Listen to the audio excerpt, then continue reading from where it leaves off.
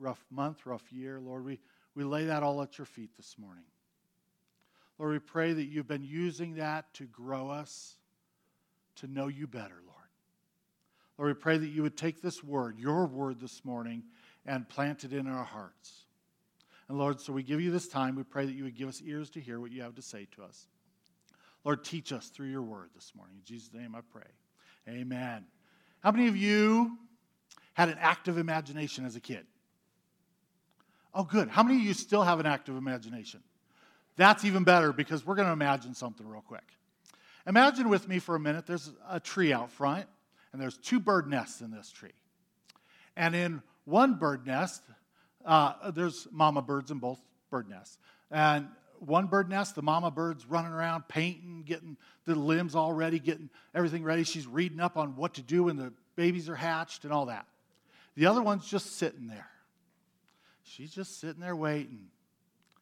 And the first one looks over and says, "You're not going to be ready when the babies come." And she goes, "They'll get here when they get here. They'll hatch when they're ready." The other mama's like, no, I gotta read up. They said it's going to be another 3 weeks, and so a week goes by. The first mama, she's still frantically painting and getting all the stuff put together for the baby. The second mama's just sitting over there, and she's like, oh, hey, I think they're hatching. The first mama's like, no, not yet. The book says next week. The book says they're not ready yet. We need to wait. You need to stop them. And the first mama's like, they'll get here when they get here. They'll be ready when they're ready. And she just kind of casually goes about her day.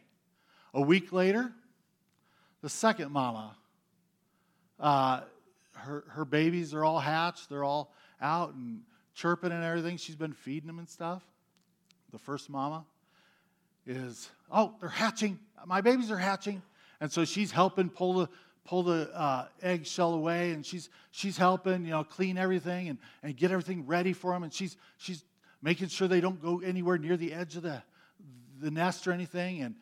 And she's just frantically working. And she looks over at the second mama, and the second mama is nudging one of the little chicks towards the edge of the nest. And the first mama's like, "What are you doing?" "Well, they got to learn how to fly." "Oh, no, the book said we need to show them this. And I read this. We need to do that." And so the second mama, the first mama looks over at the second mama, and she's like, "What are you doing? He's right on the edge. You stop him. Stop." And the second mama nudges that little bird out of the nest. The first mama, she's so shocked and horrified, she turns her back. She can't look. She's like, "I can't believe you just killed your child." And she's frantic. She's keeping hers under her wings and right inside the center of the nest so they don't get near the edge of the nest. Another couple weeks go by. The first mama, all her baby chicks are fat and happy. And she won't let them near the nest. She keeps teaching them. Now, when you fly, it's going to be like this. And when you land, this is what you're going to want to do. She keeps teaching them from these books what to do. She hasn't looked over at the second mama. She can't look at her because it really bothered her that she kicked her baby out of the nest. And then another week goes by. And at this time, the leaves are all off the tree. It's fall. And this hawk that we have that hangs out at the top of the building back here comes flying around front and, lunch. Now, I don't need to tell you what else happens. You guys are all smart enough adults here. The difference between these 2 sets of chicks was their maturity. The first group grew up, never matured. The second group, as they grew up, they matured. They learned how to fly. They were able to get away when the hawk came. And as people age, as birds age, as plants age, growth, it's natural, it's normal, it's expected, right? When you take your child to the pediatrician, the doctor has this chart, and they're like, okay, your son is within this percentile, and your daughter is a little tall for her age. And we do that, don't we? We gauge growth. But at some point, we've stopped gauging growth with certain things. Because we have a serious immaturity problem in America today. and in our churches. Many studies lately have proven that today's young adults are far more immature than their counterparts just 30, 40, 50 years ago. 100 years ago, 17 and 18-year-olds were in the trenches in Europe fighting for their country. And today, heaven forbid, they have to pick up a phone and make their own doctor's appointment. Or call to see if the store has their favorite brand of soy milk. While technology has played a role in this, the largest reason is because parents over the last 30, 40, 50 years, myself included, have become child-centric, or for lack of a better term, helicopter parents. We don't want to see them get hurt. We don't want to see them go through and suffer the same things we did, so we try to protect them from that. And part of the side effect of that is they haven't grown up. We do that in the churches too. We protect people from sin and talking about hell and stuff. We protect people's ears because we don't want to hurt their feelings. While these are good intentions, we don't let people get a chance to work through problems, to sort through things. Everything's handed to them. Everything's done for them. We don't experience growth like we should. It's not just young adults, it's Christians too. A recent study, less than 24% of Americans who claim to be born-again Christians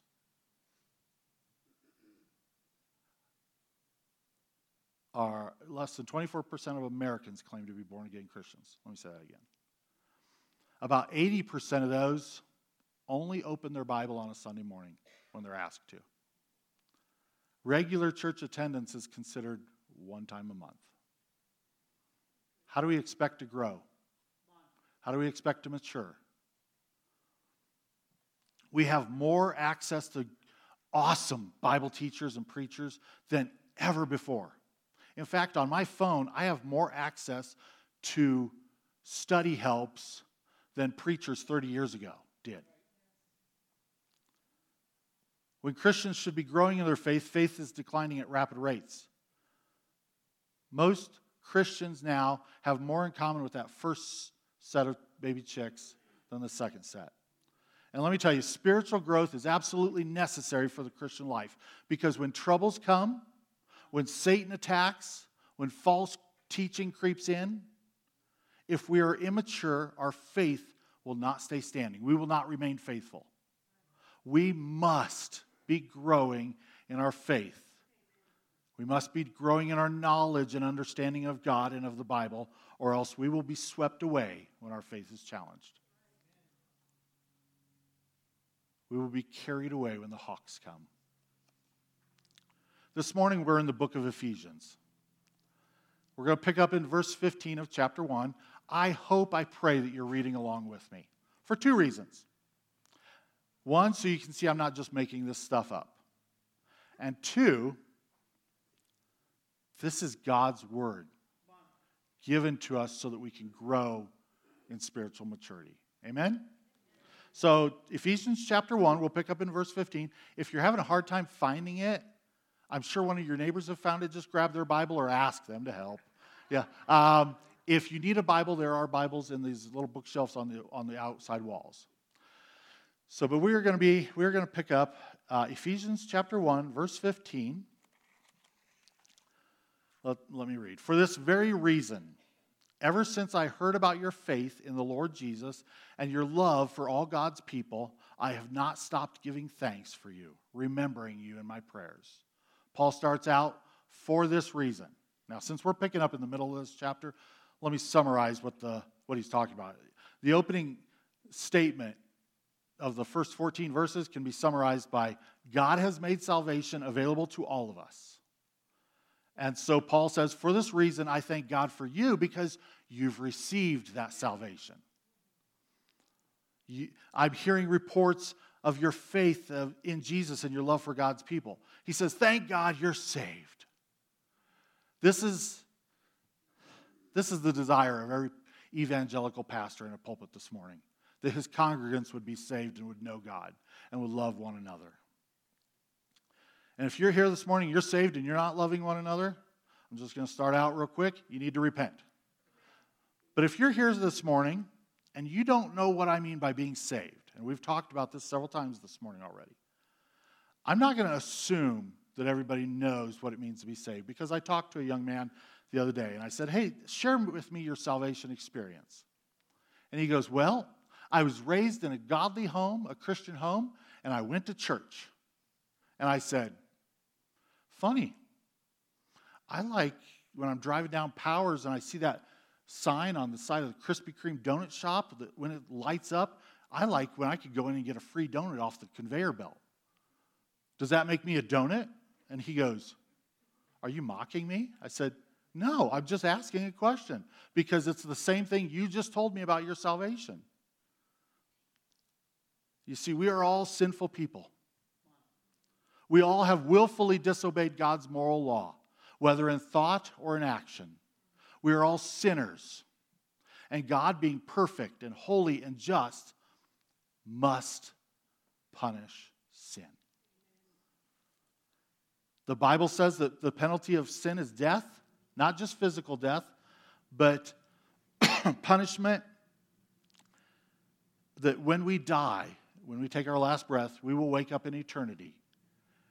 And if we are not saved, we will wake up in eternity paying the punishment in hell for our sins, for our disobedience. But God, the two strongest words in the Bible, but God, sent Jesus, who came and lived a sinless life, a perfect life, the life we couldn't live. He died the death that we were supposed to die, and was raised to life, displaying his power over sin and death, so that all who believe in him may be saved. The Apostle Paul says that if you confess with your mouth and believe in your heart, you will be saved. It's as simple as that. Do I believe that my faith in Jesus forgives my sins and makes me right with God? That's salvation. Salvation in a nutshell is believing in Jesus for the forgiveness of sins and to be made right with God. And so if you're here this morning and you're not saved, or you want to make that decision, it's simple, it's easy. Just have faith in Jesus. And if you've done that this morning, afterward, please come talk to me or one of the other pastors or one of the other elders, because we want to help you navigate the Christian life and navigate and understand what it means to be saved. Okay? So I didn't want to take for granted that everybody knew what it meant to be saved. So I wanted to get that taken care of so we can all understand that this is why Paul is so thankful. The people have put their faith and trust in Jesus. And he says, I thank God for your faith and love. Faith and love. Faith in Jesus is the foundation of our salvation. Then there's love. Love is kind of like the proof of our salvation. The Apostle John in 1 John 4 writes, let us continue to love one another, for love comes from God. Anyone who loves is a child of God and knows God. But anyone who does not love does not know God, for God is love.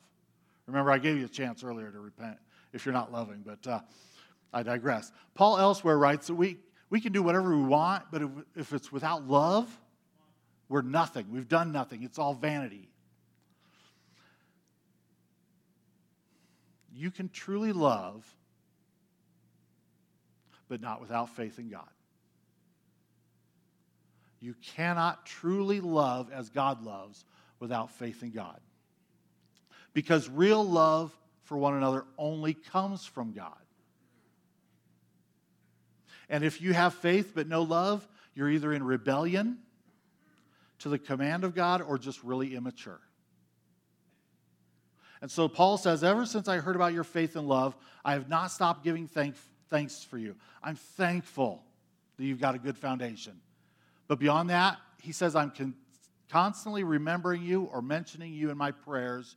And in verse 17, he says, I keep asking the God of our Lord Jesus Christ, the glorious Father, may give you the spirit of wisdom and revelation so that you may know him better. Paul says, I thank God you're saved, but I keep asking that God would grow your faith now, that would make you more mature, to give you the spirit of wisdom and revelation so that you may know him better. Basically, I pray that God is building upon your foundation. Because it's one thing to get saved and love one another, but the Christian life doesn't stop there. You see, we can be carried away by a false wind of doctrine. When trials come, we can, God doesn't care. If we don't know God, we won't trust him. And so, growing in maturity is knowing God better. This is why Paul says that he prays that God would give them the spirit of wisdom and revelation so that they can be more prepared for the Christian life. This phrase, the spirit of wisdom and revelation, can be summed up with one word: maturity. This is what he's talking about. In Colossians, he writes, we continually ask God to fill you with knowledge of his will through all the wisdom and understanding that the Spirit gives, so that you may live a life worthy of the Lord and please him in every way, bearing fruit in every good work, growing in the knowledge of God, being strengthened with all power according to his glorious might, so you may have great endurance and patience. Sounds like a good definition of maturity to me. He prays that God would give the spirit of wisdom and revelation. Wisdom is not just insight or specialized knowledge, but it's knowing what to do with that knowledge. In Exodus 35, God instructs Moses to choose certain people to help build the tabernacle. And he says, choose these people in whom I have filled with my spirit to work with skill, with intelligence, with knowledge, and with craftsmanship. See, God's Spirit gave them wisdom so they not only knew what they were going to do, but knew how to use that wisdom in doing what they were going to do. This is what helps us in this Christian life. Not just knowing that God is a God of love or God is all-powerful, but how to utilize that knowledge. Also, revelation. Now, revelation, we think, oh, that's some divine secret that's unfolded for us, right? That's not necessarily what he's talking about here. It is a divine secret. It's God, his power, his love, the hope he has for us. All that. It's understanding more about God so that we can know him better. Paul elsewhere says, no eye has seen, no ear has heard, no mind has imagined what God has prepared for those who love him. So we don't even know what God has prepared for us. But it was to us that God revealed these things by his Spirit. And we have received God's Spirit so we can know the wonderful things God has freely given us. As the Spirit reveals God and his will for us, as we receive revelation of him, we come to know God better and we learn to rely on him more. And the more we grow in revelation and wisdom of God, the easier it becomes to trust him.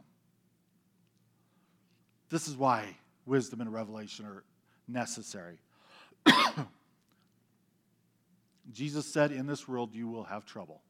Anybody face trouble? Anybody face trials? Yes, Jesus was not lying to us. But he said, take heart, for I have overcome the world. The Christian life. Some of the writers of the New Testament refer to it as a race that we run with endurance. And this Christian life, it's kind of like the American Ninja course or the Wipeout obstacle course that we watch on TV. Excuse me. There's always an obstacle. There's always something swinging that we got to duck under so we don't get hit and knocked off the course. And when we trust God, he promises to help us, to be there for us. When we grow in maturity, we know that we can trust God to be there for us, to help us. And that's what he's talking about. Sin and immaturity are the downfall of every backslidden Christian. They're the reason behind this huge deconstruction movement that's sweeping through our churches these days, where Christians doubt and turn away from their faith. They are the reason why professing Christians turn to something other than God to help them. Oh, thank you.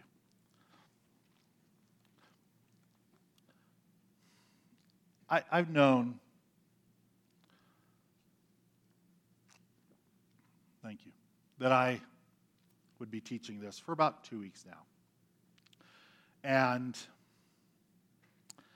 as usual, God usually has me learn a couple lessons along the way as I'm preparing to teach you guys. And as I began to read and study this passage, I started to experience some hurt and some pain.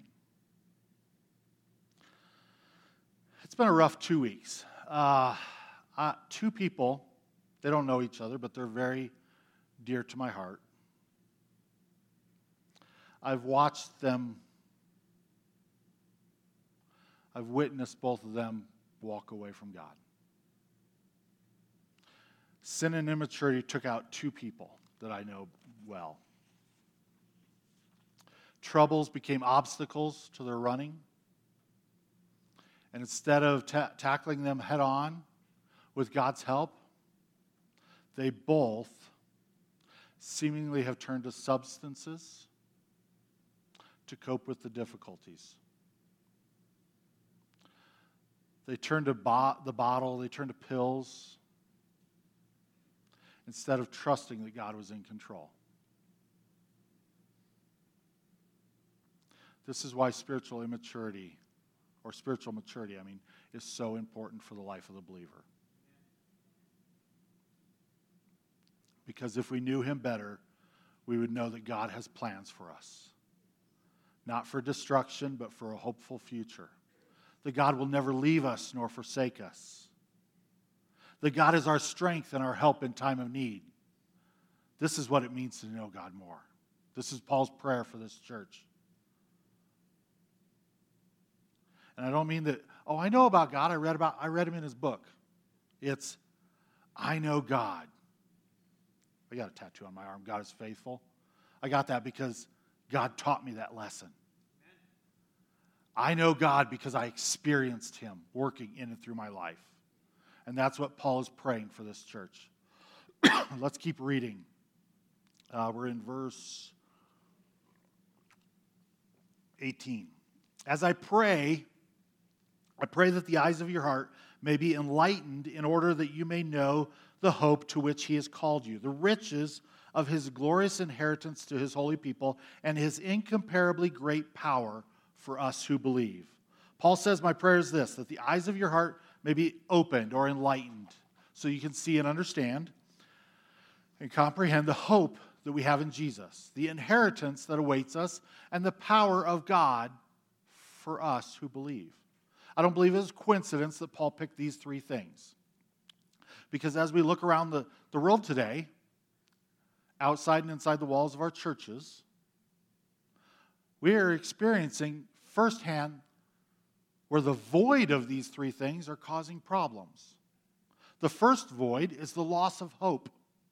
Did you know the U.S. is the only non-third world country where mortality rates are climbing, not declining, because of preventable deaths or suicide or opioid and other drug overdoses or other poor health-related issues?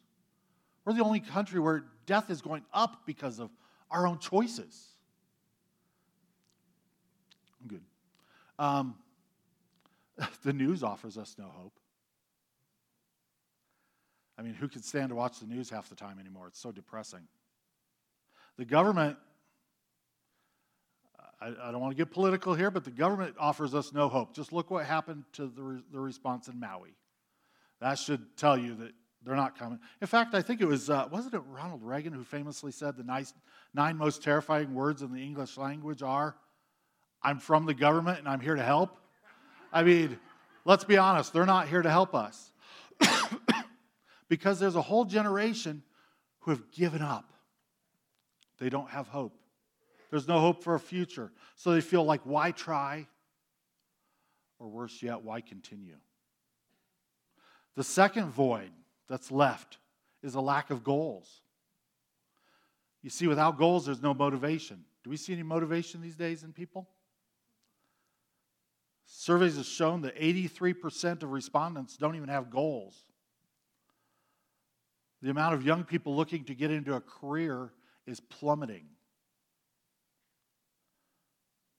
Most would rather sit around and do nothing. In fact, through counseling and stuff here at the church, I know of young women who complain that their husband, all he does is work and then he comes home and plays video games all night. No motivation. Or young women who are like, or young men who are like, I'm facing divorce because my wife has found somebody new. She got bored with me. No motivation, no goals. Whatever happened to till death do apart? Whatever happened to, okay, can't wait till I'm 18. I'm going to move out of my parents' house. I'm going to start my own business. I'm going to make my future. Whatever happened to that kind of attitude? We don't have it anymore. The other day I saw a video, and this 30-something was complaining on this video that his dad stopped paying for his cell phone bill at 30. And then I caught another video where this young lady was crying because she had to work an 8-hour shift one day. No goals. We have no goals. We have no motivation. In fact, the young people in general these days, their goals are the next big movie, the next person to try to sleep with, the next meal. They don't have goals. Them aren't goals. And then the third void that's left is a loss of power.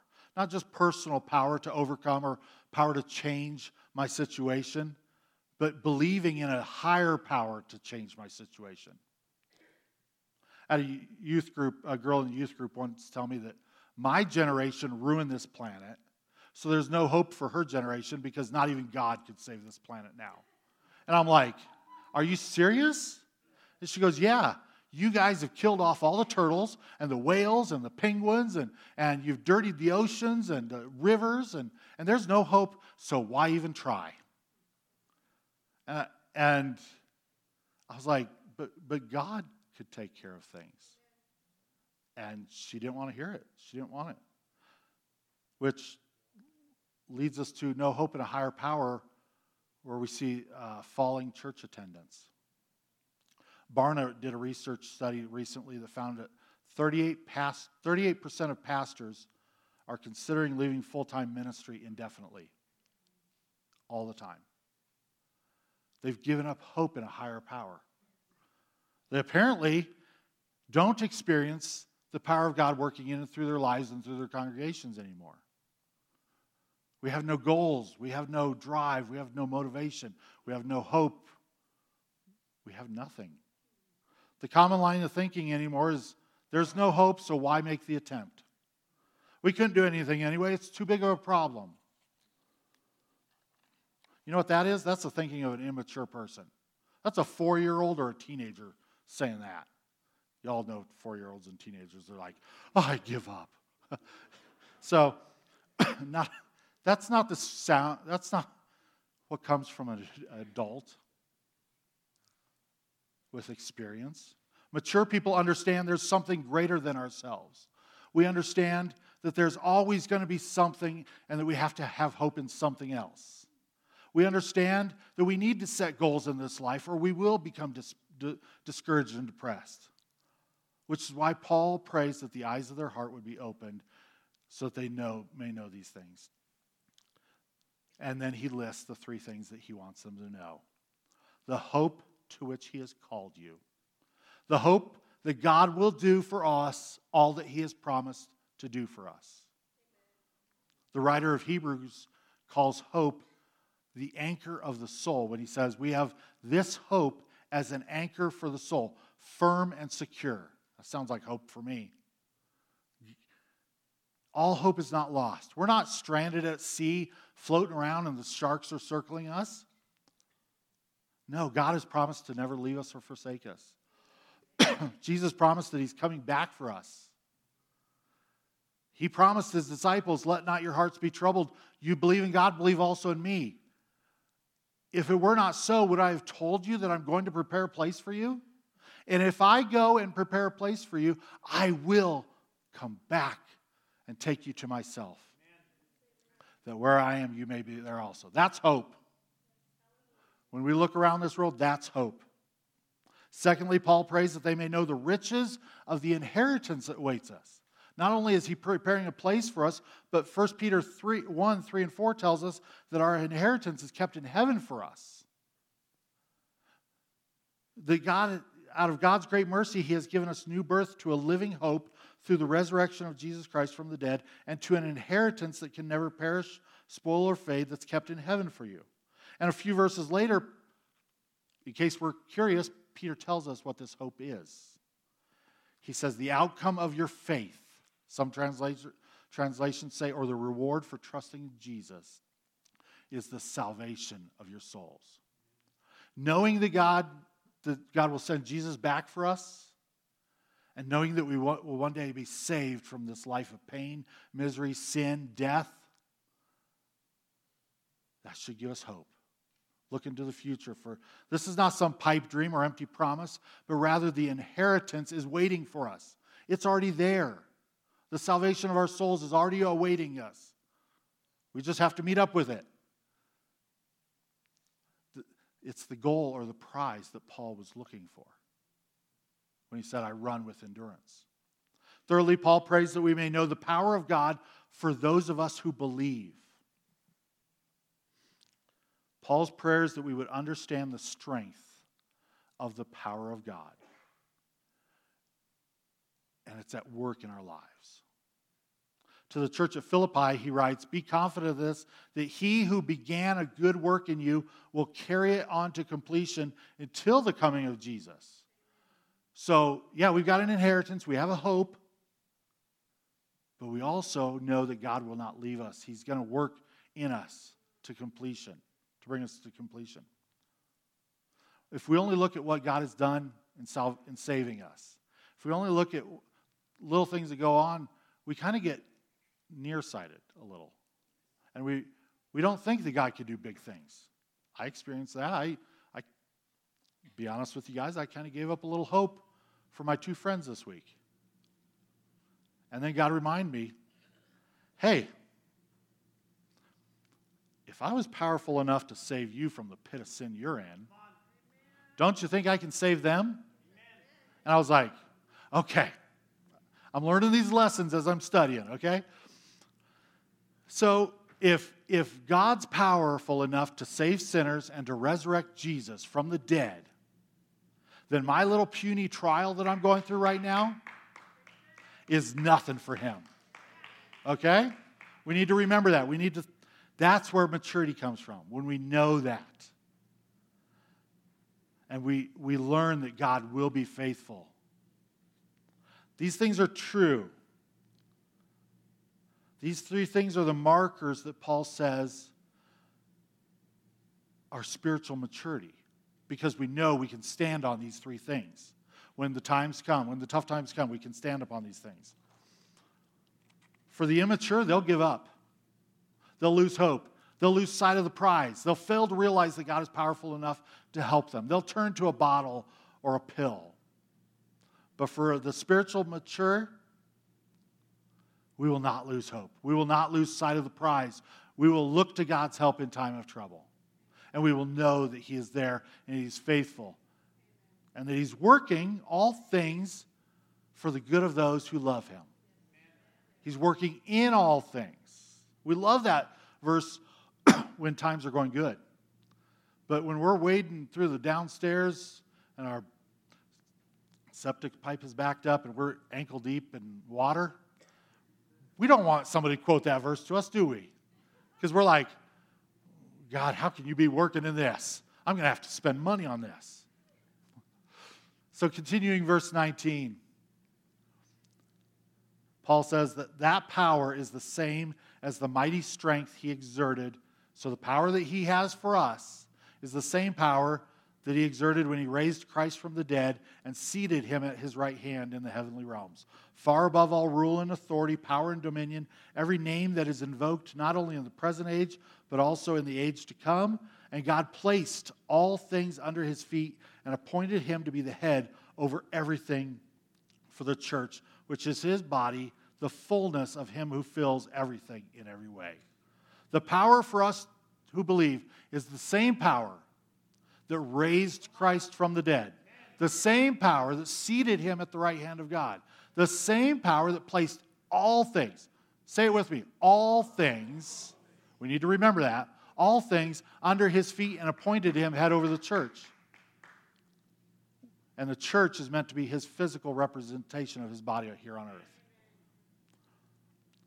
How do we know that God has the power to do all this? Because sin and death couldn't stop him. These are two things that we are absolutely powerless against in this life. Sin and death. We're mortal. We can't avoid death.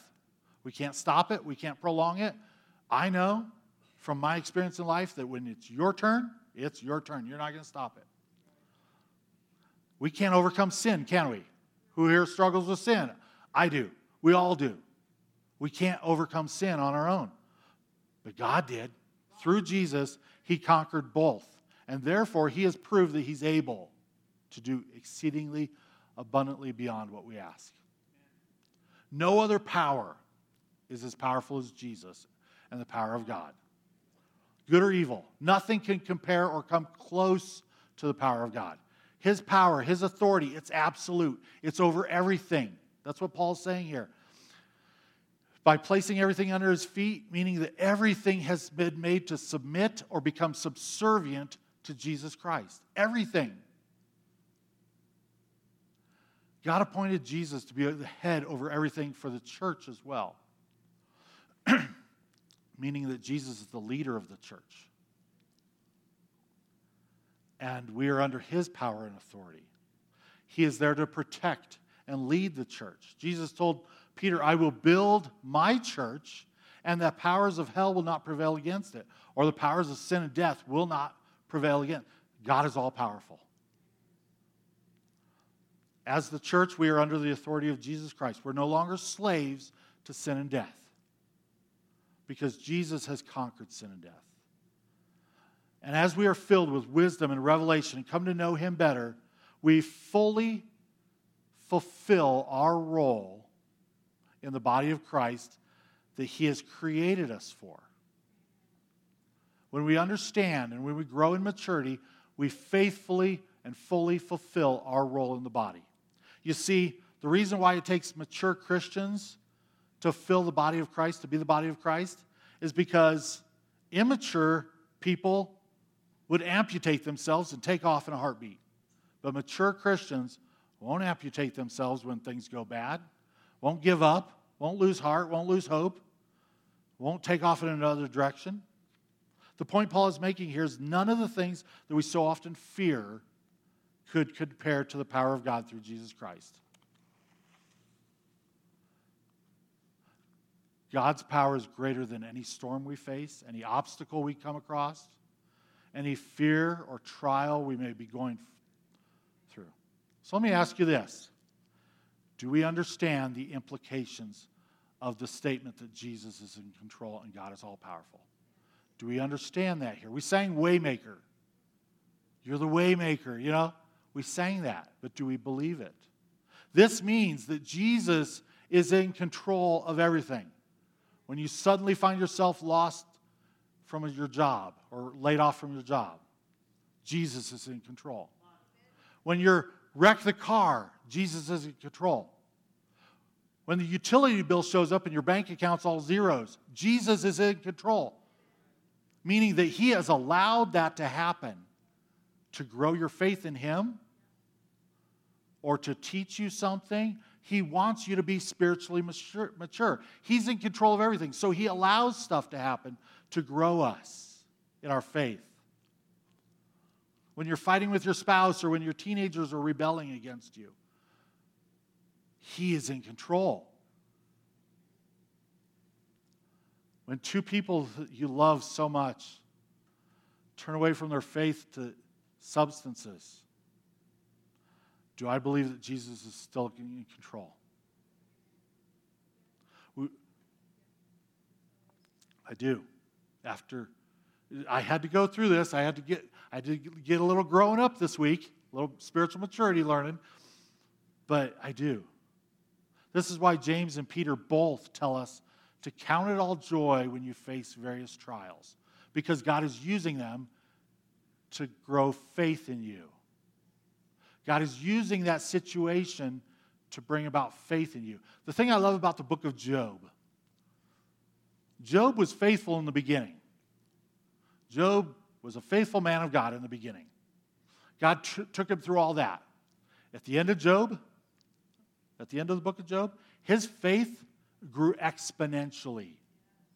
We see a man stronger in his faith at the end than at the beginning. And that's what God wants to do in the heart of every one of us, to bring us to spiritual maturity. But we have to allow that opportunity to work in us, spiritual maturity. What it comes down to this is, do I believe that God is more powerful than my circumstances? Do I believe that God is in control of my circumstances? Faith in God has grown as we come to know Him better and as we experience Him for ourselves. Like the little chicks in the nest, we must experience flight in order to learn how to fly. We must experience God working in and through us in the good times and in the bad times. We must experience His power working in and through us. We must know that He is in control in order to come to trust Him better. Spiritual growth, as I said, is absolutely necessary for the life of the believer. And I'm going to pray along with Paul. My prayer for this church, my prayer for each one of us, myself included. I thank God for your salvation, for your works of love. And I'm mentioning you in my prayers constantly, that you would grow to know God better so you can come to trust Him more. Not to get an escape from the problems, but help through the problems. Not to be free of troubles, but as a way maker through the troubles. Amen? Let me pray for us. Dear Heavenly Father, Lord, we come to you this morning. Lord, forgive us when we have doubted your strength, when we have doubted that you were in control. Lord, forgive us for those times where we have tried to run instead of trusting in you, where we've run to other things, substances, pills, bottles, other people. Lord, forgive us for those times where we have doubted you and not trusted you.